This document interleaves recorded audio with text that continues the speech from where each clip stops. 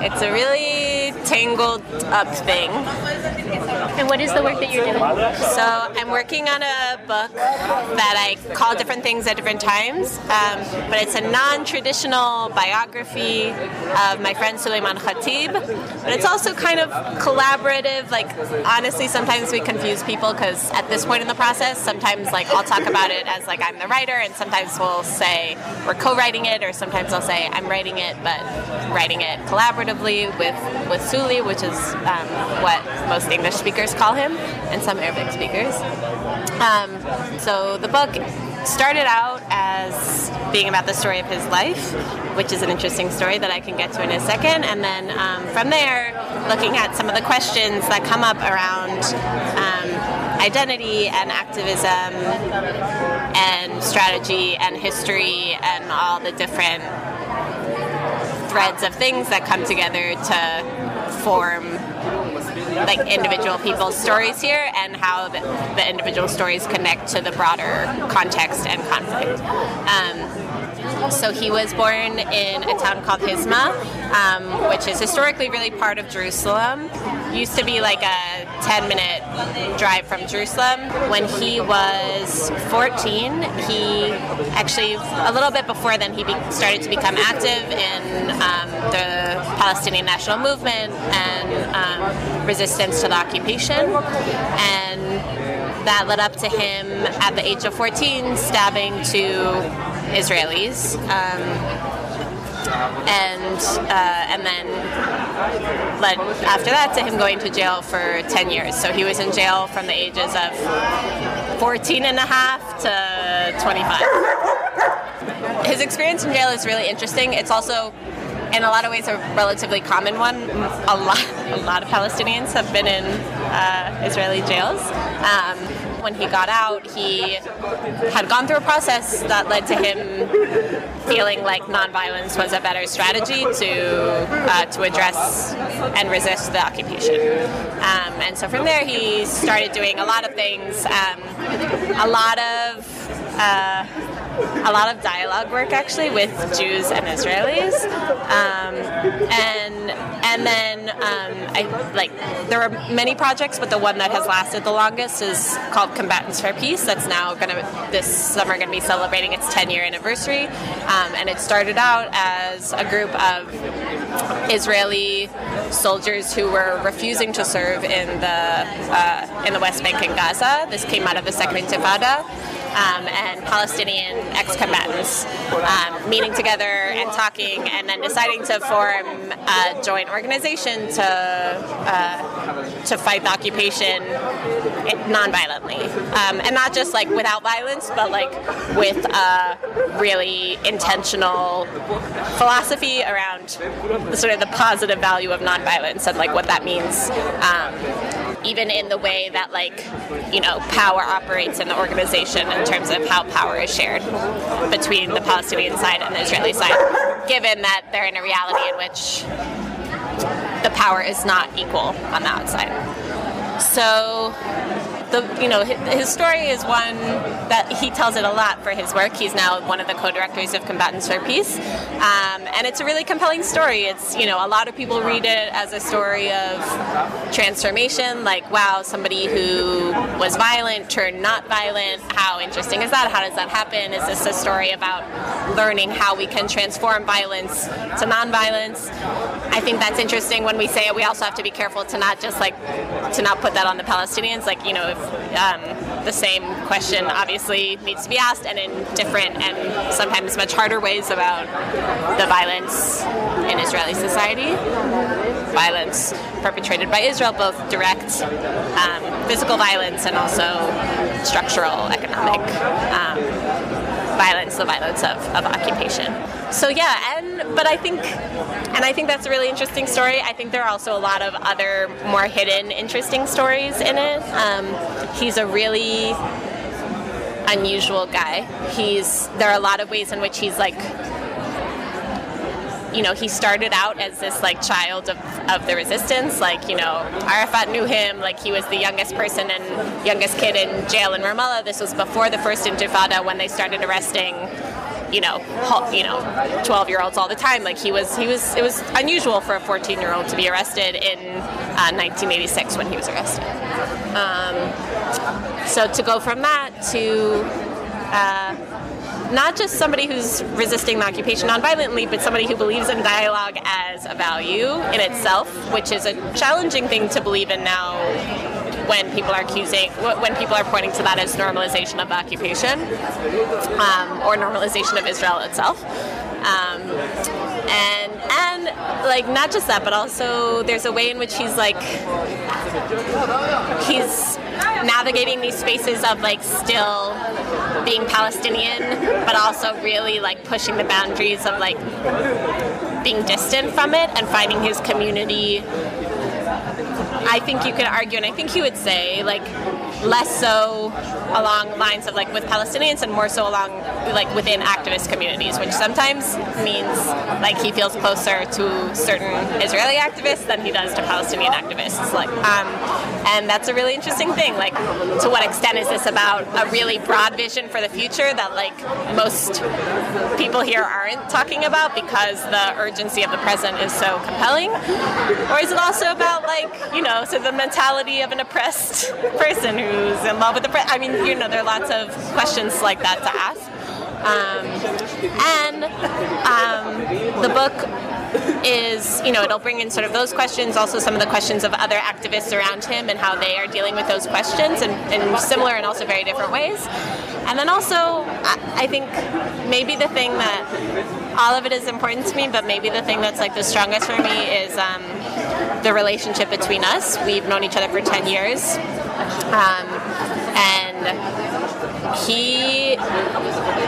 he's been a really like powerful and strange force in my life. I think that and the dynamics that come between us in the writing of the book, I think, have a lot to say and point to and question about, other relationships in the context of the conflict, questions to ask about how power functions in joint work, because I sort of see the book as joint struggle, like joint work to like try and create something together. I'm very aware of my position as a white Jewish American writing a Palestinian story. I'm also aware that I'm a much younger woman and he's an older man, and there are certain dynamics that come along with that.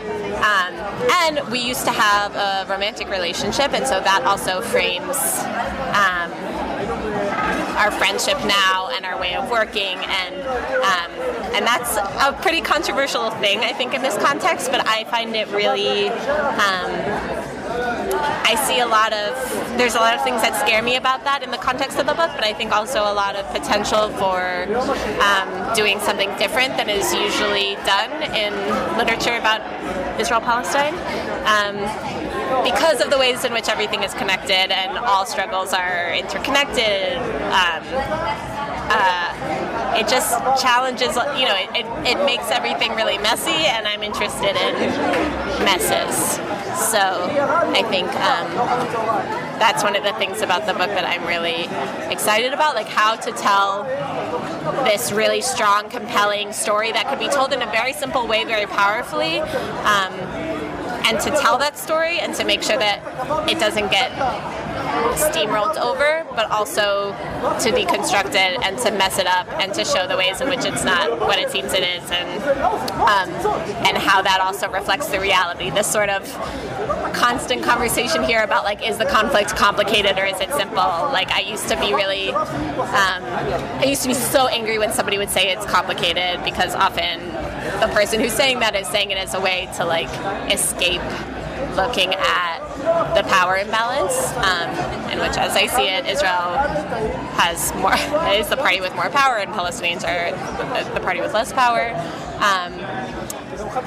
But the truth is, there are certain things about it that are very simple, and there are certain things about it that are complicated, and both of those things have to be allowed to exist at the same time.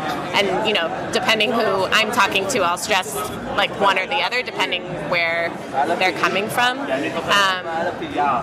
I think like Suli will even, so the dynamic between me and Suli has always been interesting. Like the first, this story I think will be in the book, we'll see, but when I first met him, it was at my mom's house in Minnesota. She had invited him to speak. My mom is a rabbi, and she met him in Israel, and he was giving a talk about his story, and she loved him, as many middle-aged women and middle-aged Jewish women do. He's an incredibly charming person. That's like one of the pieces of his story. She invited him to speak in Minnesota, and I was there, and she put him in the bed, in my stepbrother's bed. Okay, I already said I was Jewish. I was like, did I say I'm Jewish? In my stepbrother's bed, and he had a huge Israeli flag over his bed, and I saw it, and I was it was a time where I was angry at my mom, and we were fighting about Zionism, and and I was so angry, and I said to Suli, I'm like, I'm so sorry. I was like so embarrassed, and he just laughed at me, and he was like, it's fine, like it's not a big deal. And that has been sort of the dynamic between us from the beginning, is me being like, aren't you angry? And him being like relax a little bit, like you're being too you're looking at it too simply, or no, it's not even that. Like he sees, he doesn't like flags in general. He sees the violence of occupation, of course, but he also responds to who he's talking to, and with me, I think he's always felt like he needed me to like complicate my positions that come from a sort of leftist / radical, I don't know, whatever the fuck radical means, but like left to radical left kind of positioning that's questioning, certainly, if not condemning Zionism, I don't, but certainly challenging it and problematizing it. So that's part of the story too. Is that my cousin? Is that your cousin? I think that's my cousin. Seriously? Does your cousin live here? Yeah. Wait, really? Is it? Yeah, that's my cousin. Go talk to him. I didn't know you But had we're in the family middle here. of a No, good it's dialogue. fine. Wait, I can't tell. Should we say his name? Say Yair. Say, are you Yair? Are you Rebecca's cousin? Yair! Yair! Yeah, that's my cousin. No, it's not. Anyway, sorry, I just messed up. I'm just gonna go say. I think you were saying. I told the story about the flag. Flag. I'm living in West Jerusalem right now, and I think that's really because of Suli. I think there are ways in which he wanted me to have like a Jewish experience here to complicate what would in some ways be in some ways less comfortable, but in some ways a more comfortable way to interact with this place, which is to just be in Ramallah and say, I have nothing to do with that. Those people who are in West Jerusalem and who are in 48, and he wants me to complicate that because I think he wants the book to be more complex than that. And the truth is that I do feel more complicated than that. Like my communities for a long time have been communities that say things like that, and I really understand why people say things like that and feel some of that. But I feel something a little bit different, and so for me it's important to explore the ways in which I feel different, even when it's really hard to look at, because it may be at like for example, the ways in which even when sometimes being in West Jerusalem, to me, I'm just like occupation, occupation, occupation. I see it everywhere. And then in some ways I feel like where we're sitting now, like I feel more at home than I do in the West Bank. And then to look at that and be like, is important. Like I think I'm still figuring out like what that means. But to not experience it and to just be like, no, I'm not part of that, I think is not honest. I think it's missing some part of the process of like identifying what I think and how I want to respond, and what kind of book I want to write, and also what kind of actions I want to take. Can you tell me a little bit about the uses of, you mentioned something that I want to pinpoint, the uses of fear and like kind of the effect is instigative. Can you tell me a little bit about fear and comfort in this project? In this project or in this place? Both, because is it hard to extricate them from each other? No. I mean, I would say for me, okay, it's both separate and not separate. In the project, honestly, for me, I feel like fear in the project operates in two main ways. One, I think it's not like a conscious fear, but I think there's the fear that Sully has of like reconnecting with some of these things, like with some of the past stuff. For me, the past is really important, and for him, he's a lot less interested in it. He's a lot more interested in, writing about his ideas now, which I think is really important. I just think for me, I'm constantly like pushing him to dig into the past more. And I think one of the reasons he doesn't want to is fear. I think he would use different language about it. Like he talks about having erased it from his mind. Like there are lots of things he just doesn't remember about jail and before jail. But do you feel like you have fears in this project that you are kind of compelled by? Yeah, absolutely. I mean, I think there are two main fears for me. One is, when I mentioned like Sully wanting it to be like wanting me to live in West Jerusalem and like the whole thing about the flag. Like I think there are ways in which I want to talk about things, like for example, things that are important to Sully. Like for example, the fact that there is Jewish history on this land before the late 1800s, when Zionism in its nation state sort of Herzl style whatever thing started. That like acknowledging that is important, and it doesn't legitimize the occupation, and maybe it doesn't even legitimize the state of Israel. Like that's a conversation that needs to be had, but it's also important, like acknowledging history is really important, and like the fact is, like Sully grew up in a village where there's a Jewish cemetery, and there are things that are called Yisrael that were called that in the 1800s, and like and to understand, if we want to really like be effective activists, we have to understand the history, and that's part of it. So things like that I think I'm really nervous about. Like I'm nervous for my friends to read something that I write and say like pointing like oh no, you can't talk about Jewish history here because that's legitimizing the occupation, or that's legitimizing, which it's a really fine line. Like you have to be really careful. Like Palestinians are, like Sully's family, when we talk about Jewish history around Hismar, like don't write this, and if we do write it, we'll be really conscious about how we do it, and like and maybe we won't be. I'm not sure. I mean those are some of the questions that we're dealing with. And Palestinians have good reasons to be afraid of people writing that there's Jewish history in a given place, because there are many, many instances that you can go on and on about of Israel claiming sites like that as national land and Palestinians being displaced. Is it a fear that you have also of like your activist community kind of speaking ill of you and being right? Or Absolutely. Is it also like a fear that you have about identity or about your own beliefs? I think maybe before I got here it would have been both. I think now I'm getting to a point where I feel more clear that like talking about Jewish history here is not the same as legitimate, that like as long as I'm really clear, like this doesn't legitimize occupation, it doesn't legitimize, or we can talk about Zionism, but it certainly doesn't legitimize certain kinds of Zionism. I don't know, maybe it legitimizes Buber and Magnus or something, but it doesn't legitimize Zionism that like displaces people. And so now I feel more clear about that, and I'm more concerned about like feeling like people will say like, oh, like she's a Zionist because she's saying that, or like, oh, she's like, that's like coming from a place of privilege, or like like just not having, it's not a comfortable thing to say when you come from a anti-occupation, non-Zionist or anti-Zionist place.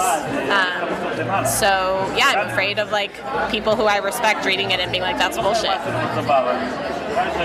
And then the other main fear for me is engaging with the gender and power dynamics in which Suli has power over me. Again, so there may be two more things. So one of those is to look at the ways in which Suli has power over me in the process is, again, not so comfortable when you're dealing with people who are coming from an anti-racist framework in which, like, the Palestinian is the one who has less power and the Jewish is the one who has more power, and like that should always be held, and which I think is true. And also there are other lines along which power travels, and we need to be balancing all of them at all times.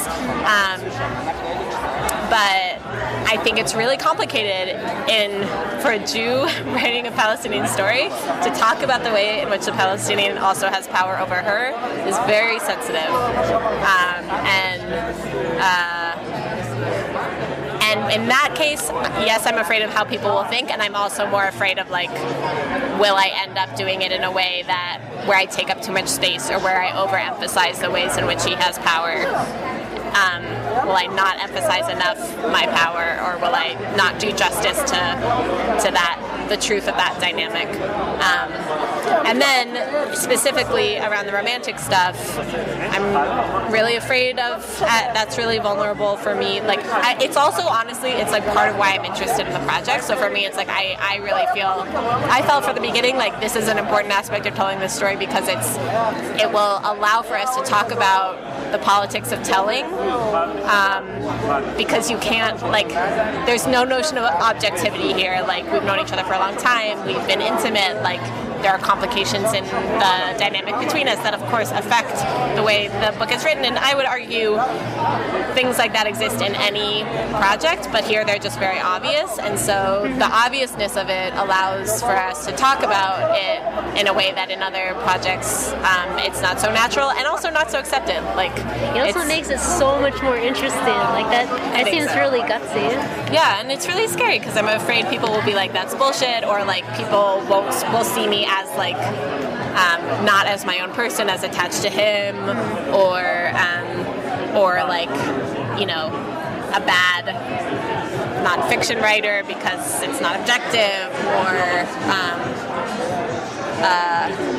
or misusing sex to like get like the opportunity, like things like all these things that it's just like it's not like people write about people who they've been intimate with, but in the context of this conflict that's like so charged, and so people usually write either in a bullshit way of like, let's look at both narratives in a way that's like annoying, or like, this is the injustice that's happening, like, period. And I'm interested in something in between those two.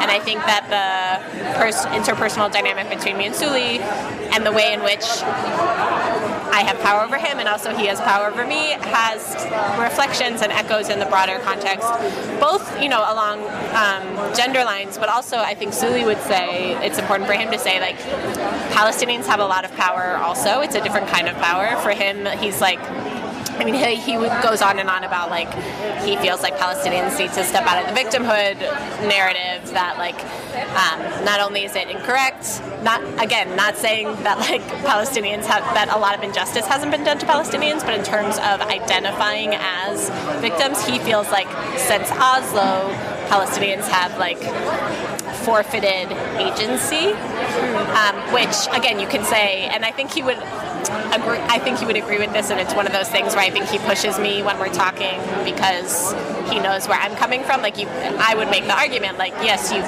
forfeit your agency because you're in a situation that's hopeless, and, like, what else are you supposed to do? And but I also think it's true that activism out of victimhood doesn't work.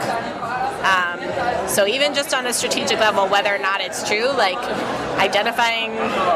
getting too attached to an identity of victim is dangerous. And I don't feel so comfortable speaking about that for Palestinians because it's not who I am and it's not where I'm from. I can certainly speak to that in the Jewish history, which is absolutely what happened. We got too attached to that identity, and when we got power, it ended up being really dangerous for the people who we encountered. So what was I going to say? Victimhood. He pushes you. Oh, power. Okay. Power. So I think for him, in the context of the conflict, it's important to acknowledge the ways in which Palestinians have power. For him, the power that Palestinians have is to determine the legitimacy or illegitimacy of Israel, which I think is really smart. It's like, ultimately in the end, the Palestinian voice has been ignored in lots of ways, in some ways not so much, but in lots of ways ignored, especially leading up to the first Intifada, and maybe until the second also. But in the end, the situation as it is untenable. And eventually, Israel can't continue to exist the way it's existing now forever. It's not going to work. And the Palestinians are the ones who can tell the world, this decision that we come to is okay, or it's not. Are you helping to tell that story to the world? What? Or are you helping to tell that story to the world? Honestly, I'm not approaching... Suli is approaching the book as a social justice tool. For me, I have a lot of hesitation around calling it that. I see ways in which also it's selfish for me. I want to make a beautiful piece of art. Sometimes I feel like that's what I'm doing. And that part of, for me, part of what's beautiful is to try and get as close to the truth as possible. And this is a conflict that I've been really close to for my whole life in ways that affected me directly, actually. My dad lost his job because of this conflict, and the conflict between my mother and my dad was over this, and between my mom and I, in the way in which is very different, not the physical investment that people here have, but in the way that the conflict expresses itself in the U.S., I was very affected by. And so, of course, it's really important to me to engage with it. But I want to write something beautiful and as true as possible. And then I don't know, I hope it can do something good, but honestly, especially since it's not this is what the occupation is. But honestly, we have a lot of those books, and the occupation is still happening, so I'm not so convinced that that's the tool that we need to end the occupation. If it was, then wouldn't the occupation be over? But that being said, I don't feel like what I'm doing is this is gonna make the world better. I don't know, maybe, or maybe not. I'm still looking for action. For me, the book, maybe it's part of finding action, but for me right now it doesn't feel like the book itself is action. Let me wait till they start making noise. Someone won. It was either Germany or Poland. Okay. No, someone came in at the last moment. It was Bulgaria. Okay, here's my question that just came to me. Do you ever get lost in the details, or do you think that the details or the fringes inform or kind of undergird the whole? Both. I think right now I'm very much lost in the details, partially because I'm in a point of I'm only here for a limited time, and I just want to gather as much information as possible, and then hope when I get home that I can make sense of it. And gathering information is about details. I think details need to be balanced with structure and vision. They determine it, but there's so I'm excited to have time here. There's so much you can say, and you can't say all of it. And that's where you can get lost. Details to follow them, you could lose the clarity of suggestion, which I think is what I want to do. I just want to suggest some stuff.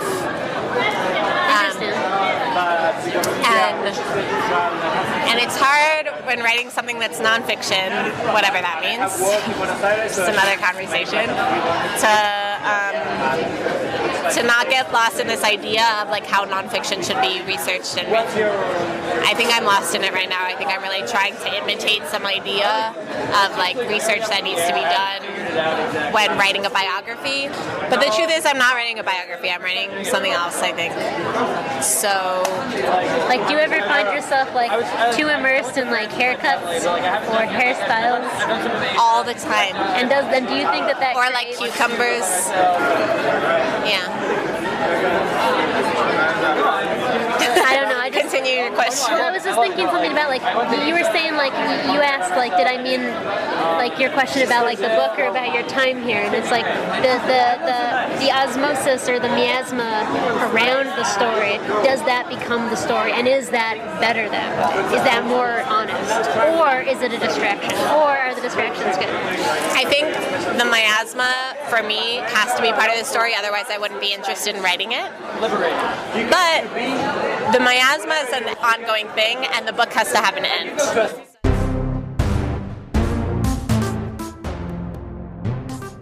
Humble Mumbles is a production of Rebecca Books LLC, an affiliate of both Bookstyle Publications and Barbarism. We are also on iTunes.